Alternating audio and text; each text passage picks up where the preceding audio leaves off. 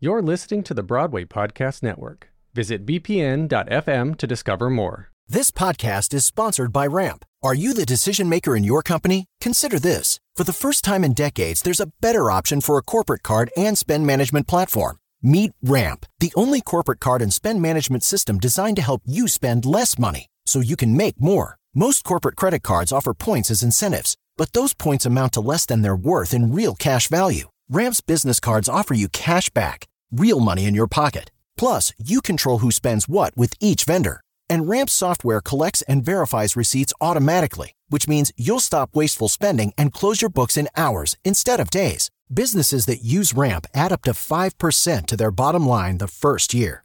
If you're a decision maker, adding Ramp could be one of the best decisions you've ever made. And now get $250 when you join Ramp for free. Just go to ramp.com/easy. Ramp.com/easy. RAMP.com/easy. Cards issued by Sutton Bank and Celtic Bank, members FDIC. Terms and conditions apply. Hello, it is Ryan, and we could all use an extra bright spot in our day, couldn't we? Just to make up for things like sitting in traffic, doing the dishes, counting your steps, you know, all the mundane stuff. That is why I'm such a big fan of Chumba Casino. Chumba Casino has all your favorite social casino-style games that you can play for free anytime, anywhere with daily bonuses. That should brighten your day a little. Actually, a lot. So sign up now at ChumbaCasino.com. That's ChumbaCasino.com. No purchase necessary. VGW Group. Void where prohibited by law. See terms and conditions. 18+. So we have Matt DiCarlo, who has been the stage manager for Broadway shows like Beetlejuice, The Play That Goes Wrong, The Color Purple, Rock of Ages, and Honeymoon in Vegas. He has also been on the directing team for The Play That Goes Wrong, The Color Purple, Rock of Ages. He recently spent a few weeks in Seoul as the restaging director for the South Korean production of Beetlejuice. Matt is now working as the resident director for Moulin Rouge as Broadway reopens. I followed Matt on Instagram for a while, fascinated with his career, and I'm so excited for him to be joining me today. Hi, Matt. Hi there. How are you? I am great. I am so happy to be here. Thank you for joining us. So how did you get started on Broadway as a PSM resident director and associate director? That is a good question. My first Broadway show was in 2009. It was Rock of Ages. I started with Rock of Ages actually when it was off-Broadway.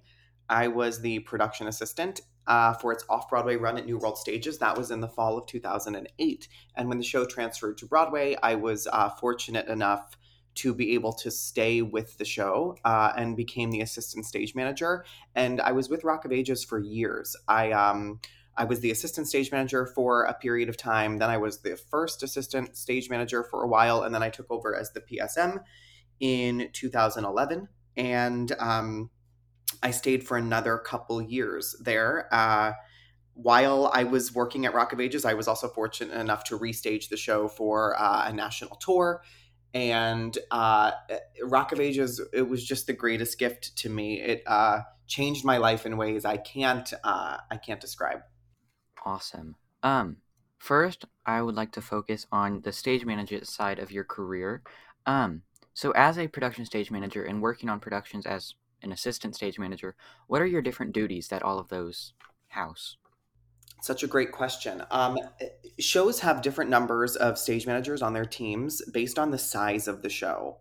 And, whether you're the production stage manager, the PSM, the stage manager, the SM, or the ASM, the assistant stage manager, those duties sort of fluctuate and change based on the needs of the show and the size of the team. Having been fortunate enough to be on several shows that ran for quite a while, I've really sort of seen the way that different teams can function. One sort of misconception about Broadway is that the production stage manager is the only one that calls the show, meaning the person who calls the cues, executes the sort of the mission control of the show. And often what happens is that the production stage manager is the one who, creates that book, creates that call script and calls the show through tech and previews and early performances. Once the show is up and running, the rest of the team also learns to call so that people can rotate in and out of the call, and the same person is not calling 8 shows a week. In a sort of more basic way to break it down, during rehearsal, the stage manager and the assistant stage manager are dealing with all of the intricate details and inner workings of the way the show is going to work: props tracking, costume change timing, entrances and exits, doing lots of paperwork, prepping to move to the theater. The production stage manager is spending a lot of time with the director and learning the show from the director's sort of perspective, keeping track of the sort of larger technical elements, working on the schedule, doing lots of sort of streamlining of communication and organization.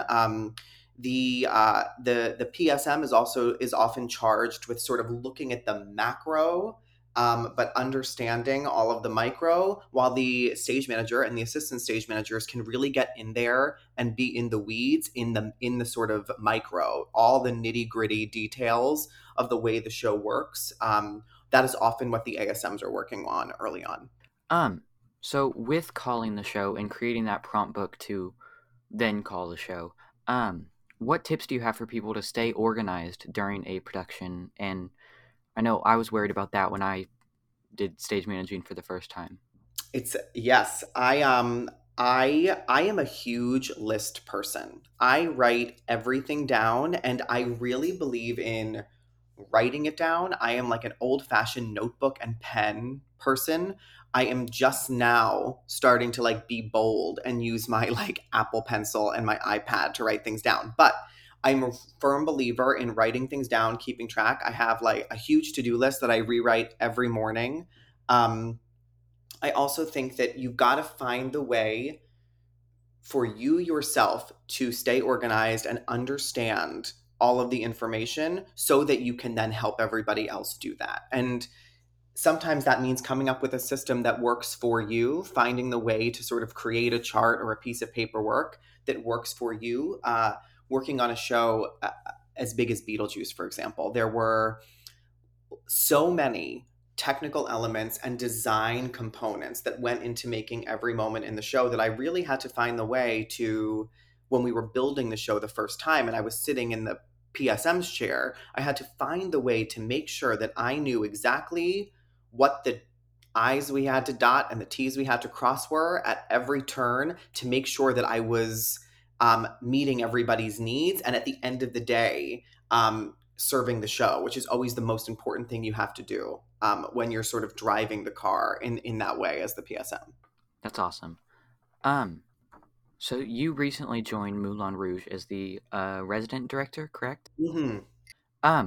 So when you're joining these shows and just becoming a part of that process, what do you prepare to make sure you're ready for that? That is a great question. This is actually the first time I'm joining a show that I haven't been with since it was in rehearsal in the beginning. The team at Moulin Rouge is amazing. The worldwide supervising associate director, Ashley Rodbro, has been so incredible at sharing information and giving me the tools I need to learn the show as much as I can remotely. And of course, I have a long-standing relationship with Alex Timbers, who directs Moulin Rouge, but also directed Beetlejuice and a couple other projects I've worked on. So it's been useful to sort of hear him talk about the show, and I understand his language as a theater maker and as a director. And so I've been fortunate to have that relationship already. Also, the production stage manager at Moulin Rouge, Michael Pissarro, was able to share some tracking and paperwork and a lot of information, institutional knowledge about the show. So I've done as much as I can to sort of learn the show and study the show. And I think I'm lucky that I'll get a rehearsal process as we relaunch the Broadway show.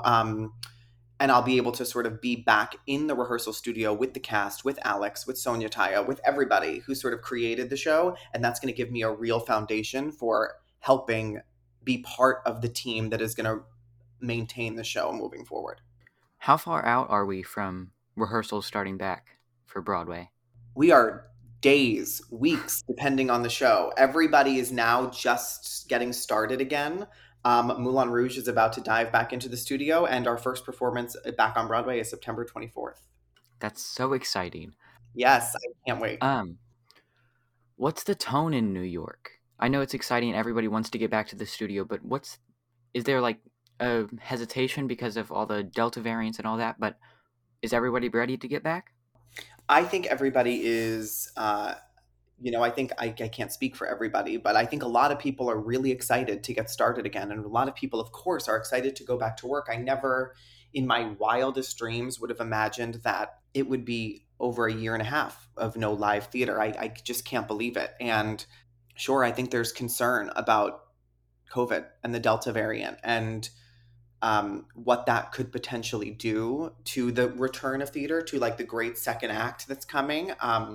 I think too, there's a lot of emotional work that we're all going to have to do to sort of step back into the industry and back into the business. It is emotional to come back to rehearsal and to be in a studio with people again, telling a story and working and creating art and being back with an audience. I had a sort of interesting experience being in Korea because I'm a little bit, I've been through the process once already. So emotionally and mentally, I sort of had some of those huge awakening and reawakening moments while I was over there. But I do think collectively as an industry, the Broadway community we have a lot of work to do on ourselves and on each other, and that it's going to be quite a ride for us all to come back. I personally am excited for it, but I have the same fears and concerns everybody else does.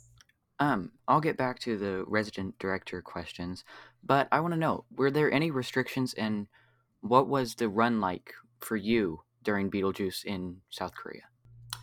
There were restrictions. South Korea has a real handle on coronavirus, and when I got over there, myself and the choreographer of Beetlejuice, Connor Gallagher, and Chris Kugel, our music director, we were the first 3 to get there. We had to quarantine in a hotel room for 2 weeks before we could sort of enter the city at all. And people wear masks almost everywhere, unless you're in a restaurant or a bar. People really mask up. And in rehearsal, we wore masks most of the time until it was time to do run-throughs and the actors took them off. And of course, in the theater, the actors don't wear masks, but we did. And there are also sort of citywide rules about the amount of people that can gather in public, curfew times places can have to close by.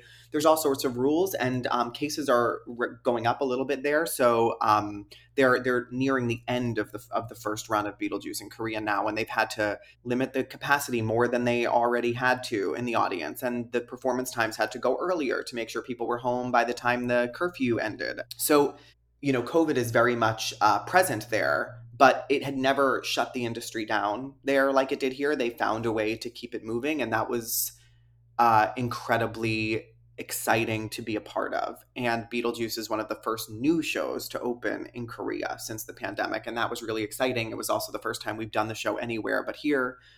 And it was an incredible experience to be recreating Alex Timber's direction in Korea with the show in another language, which brought, inherent changes and challenges. And the cast is just remarkable over there. They're incredible. I hear Korean audiences are loving the show, and that's so exciting. I'm so glad that this group of performers is able to do the show despite the pandemic, because I think that there are some really incredible performances in the show. Yeah. And I've seen some of the production photos, and they look absolutely beautiful. Hello, it is Ryan, and I was on a flight the other day playing one of my favorite social spin slot games on ChumbaCasino.com. I looked over at the person sitting next to me, and you know what they were doing? They were also playing Chumba Casino. Coincidence? I think not. Everybody's loving having fun with it. Chumba Casino is home to hundreds of casino-style games that you can play for free anytime, anywhere, even at 30,000 feet. So sign up now at ChumbaCasino.com to claim your free welcome bonus. That's ChumbaCasino.com and live the Chumba life. No purchase necessary. VGW Group. Void where prohibited by law. See terms and conditions. 18+. Hey guys, it is Ryan. I'm not sure if you know this about me, but I'm a bit of a fun fanatic when I can. I like to work, but I like fun too. It's a thing. And now the truth is out there. I can tell you about my favorite place to have fun. Chumba Casino. They have hundreds of social casino style games to choose from with new games released each week. You can play for free anytime, anywhere. And each day brings a new chance to collect daily bonuses. So join me in the fun. Sign up now at ChumbaCasino.com. No purchase necessary. VGW Group. Void where prohibited by law. See terms and conditions. 18+. But back on track with resident director questions. So, as the resident director for Moulin Rouge, what will your duties be during the run of the show and rehearsal process? During the rehearsal process, because I'm the new kid in town, I'll be learning the show and soaking in as much as I can, supporting Alex and Ashley and the team. Once we are up and running, I will rehearse understudies. I will note the show several times a week and make sure that the show that we're doing at the Hirschfeld every night is as nuanced, polished, and incredible as it is on opening when we reopen, as it was when it opened last year. I will be Alex's representative at the theater on a sort of full-time basis, which is really exciting. And when it comes time for the national tour, I'll work with the rest of the directing team to sort of put the tour up on the road, and I'll help take care of that production as well. And you mentioned with Beetlejuice in Seoul, the language change. Yeah. So how did you approach that, being from the U.S., translating it to Korean, but also having a U.S. director to direct that? Yes, it was amazing. I had the most incredible translator. Her name was Injung, and she was with me right by my side all day, every day. And she was able to, in the most remarkable way, listen to me and speak in Korean at the same time. So it was like my voice was just being dubbed over as I spoke. The translation was done by an incredible woman named Subin. She took the lines and lyrics, translated them into Korean. Of course, nothing is a direct translation, so it's a little bit like you're working on a new work when you're trying to navigate some of that and find the way to recreate the show when nothing is structured quite exactly the same way. But it's amazing how, as the weeks went on, the challenge of the language difference started to peel away, and you sort of eventually forget that I don't speak the same language.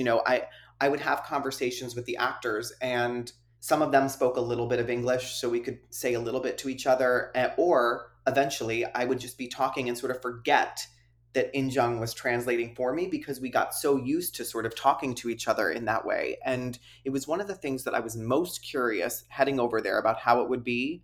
And by the end of it, I remember looking at Connor one night during the show, and I said, I always forget that we're watching this in Korean. I just became so used to the language and forgetting that I was one of the only people who didn't speak it in the room. That's remarkable. So being a part of so many careers on Broadway, what do you wish people knew about either your careers or just Broadway in general? I would say there is so much there besides what you see when you go see a Broadway show. And there are hundreds and hundreds of jobs that happen behind the scenes. And by behind the scenes, I don't just mean at the theater. I mean that there are tons of administrators and artists and technicians and strategizers who do strategists, I should say. Strategizers is not a word.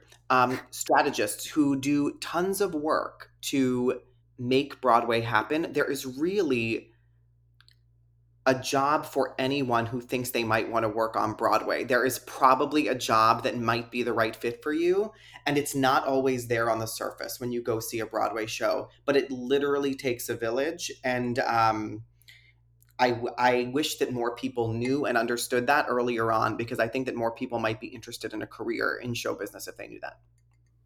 Yeah. So what was your education path to where you are now? I went to Rutgers University in New Jersey. I got a BFA in theater production and management there, focused on stage management and also directing. And before that, I just went to high school in New Jersey and did my school plays and musicals. I went to theater camp in the summer. But I stopped my schooling after getting my BFA. I did not go to grad school. I wanted to hit the ground running. It was really important for me personally to just get to work. I was desperate to move to New York. I was desperate to try to start to forge a path into the industry. No one's ever quite sure how to do that. I certainly wasn't, but I was really excited to start. So I graduated in May of 2007 and moved to the city in July. So do you think that education played a more important part than your experience, or do you think your experience was the reason that you're now working on so many iconic Broadway shows? I think that my education gave me a great foundation and certainly honed some of the skills, uh, the hard skills that I might not have honed had I not gone through a conservatory theater program for 4 years. It certainly gave me discipline. It certainly taught me a lot. It taught me as much of how I don't want to do the job as it did about how to do it and how I wanted to do it. I I certainly think experience is everything. I think that there is so much that we can only learn by practicing, and there's only so much that you can get in an educational setting, even when you're doing shows at your school. So, I'm so grateful for my years at Rutgers, but I think that, the most formative part of my sort of early sort of uh, dipping my toes into the professional world is where I learned the most, the fastest, because I was forced to. Because all of a sudden, I was in the workforce, and anything I didn't know, I wanted to learn as quickly as possible, and I was able to do that because I was immersed in it all the time. Yeah. So you've obviously been busy recently preparing for the return of theater or already returning to theater. But before that, how are you spending your time in quarantine? Such a good question. In the beginning, I did everything everybody else was doing. I was like really finding projects around the house to do, doing lots of cooking in the kitchen, puzzles, reading books, like checking off the list of TV shows and movies I didn't get to ever watch that I wanted to watch, going on lots of walks and staying 6 feet away from people, doing all those sort of like pandemic things we all did. As the months went on, my fiance Joey and I decided to move out of Manhattan. We live in South Orange, New Jersey now. We did that during the pandemic. Um, and I have spent a lot of time focusing on trying to keep invested in why I love to do what we do. So, though I couldn't necessarily be making theater for a lot of the pandemic, I wanted to remember how much I loved making it and why I loved making it. So, I read a lot of books, watched a lot of documentaries, listened to a lot of cast albums, sort of kept myself immersed in the art for a couple hours a day or a week to just really stay focused on it. Election time, I was very involved with Broadway for Biden and trying to make sure that I did my part to see the change in the country that I wanted to see. I have been involved with a nonprofit called Claim Our Space Now, which is to uplift Black voices and save Black lives. And that is another part of, I think, what we've all sort of been addressing as a country, as an industry, as a world during the pandemic. And it became something that was really important to me. And then right before going to Korea, I got engaged. So I did that during the pandemic too. Congratulations. Thanks. So you were talking about those documentaries and books. Do you have any suggestions for people wanting to stay connected to theater right now? Yes. If you have not watched the documentary Show Business, it's such a great one. There's also a several-part Broadway documentary that aired on PBS years ago that I loved and rewatched during the pandemic. Books, oh gosh, there are so many. I just read I should say, Harold Prince's book, A Sense of Occasion. Take You Wherever You Go, which is Kenny Leon's memoir, is great. Mainly on directing by Arthur Lawrence is really interesting. Sondheim and Co. is really interesting. There are so many. I've read so many books like that during the pandemic because I'm such a musical theater nerd. Me too. Is there anything else you want to add or say before we start to wrap up the episode? I will just say, I think your podcast is so great. I wish that things like the Broadway Podcast Network were around when I was a young theater kid, because I think I would have just ate it up. But to you and to everybody who's listening to what you're doing, I think that you are the future of this industry, and you are what's to come. So thank you for your passion. Thank you for saying that, and thank you so much for being here today. We should do it again soon. Yes, please. Have a great one. You too. Hey, it's Leslie Odom Jr. here on the Broadway Podcast Network to tell you about the Rise Theater Directory, a program of Maestro Music. Rise is a national online resource designed to connect and empower backstage and administrative and creative theater professionals from underrepresented backgrounds. If you work or aspire to work in the theater community, this can help you find your next project. And if you hire theater professionals, search the Rise Theater Directory to find your next team. Create your profile now and get more information by visiting risetheater.org. That's theater with an RERISETHEATRE.org, because only together we rise.